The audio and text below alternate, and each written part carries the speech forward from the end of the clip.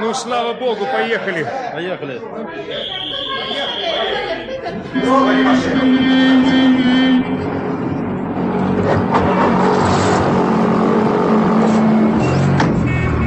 Спасибо, капитан.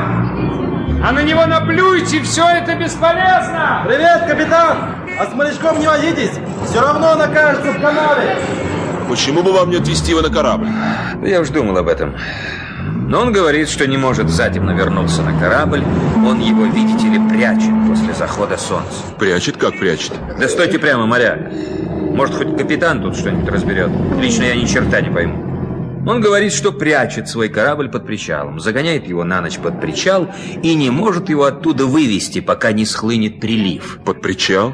Что же за корабль? Они тут что, пользуются моторками? Да, в этом роде. Катера с маскировочной окраской, по всей форме. Так и шныряют по гавани. Целый день на них носятся, а ночью спят в канавах. А я-то думал, что эти катера обслуживают корабельное начальство.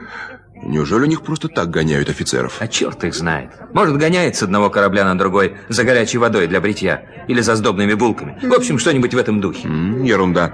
Быть этого не может. Уверяю вас, капитан, город ими так и кишит всю ночь напролет. Все канавы полны, а потом военная полиция развозит их по домам. Нам за ними как за младенцами приходится ухаживать. Может, французы для того и дают им моторки, чтобы разгрузить от них канавы, и чтобы они днем вид в городе не портили. Понятно, черт его знает.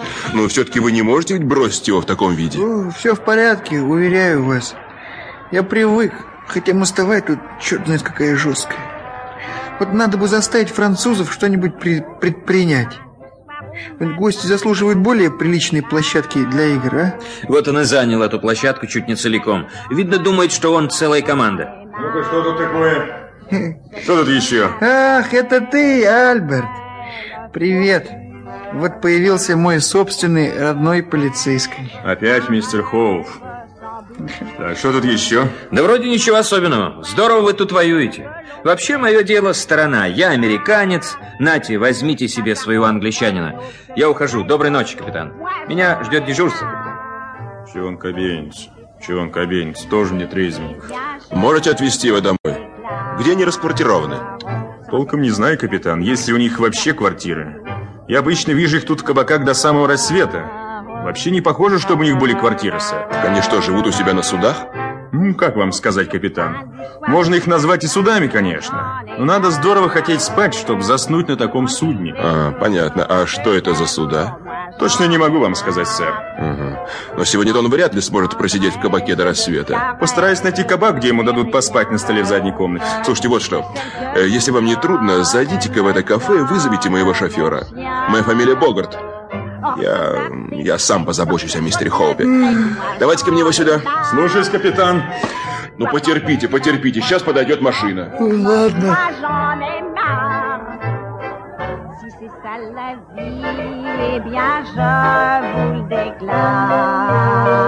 Sans être socialo, c'est pas rigolo. Et moi j'en ai marre.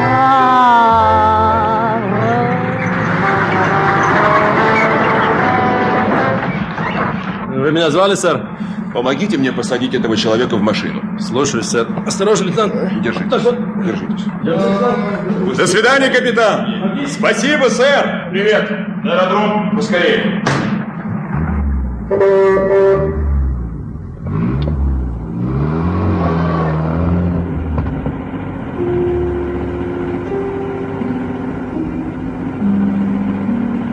Едва усевшись в машину, он безмятежно заснул.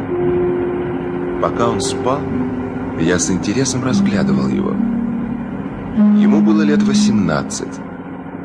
Его рот казался совсем девичьим. Он вообще был похож на переодетую девушку. На нем был выпачканный сырой глиной криво застегнутый морской китель, а на белокурых волосах лихо сидела морская фуражка, заломленная с тем неподражаемым шиком, которым славятся одни только офицеры английского королевского флота. Шея его была обмотана белым шелковым шарфом, на котором был вышит значок клуба учеников аристократической английской школы. Когда мы входили в офицерскую столовую, он казался совсем трезвым, только мигал от непривычного яркого света. Словно гончая по следу, он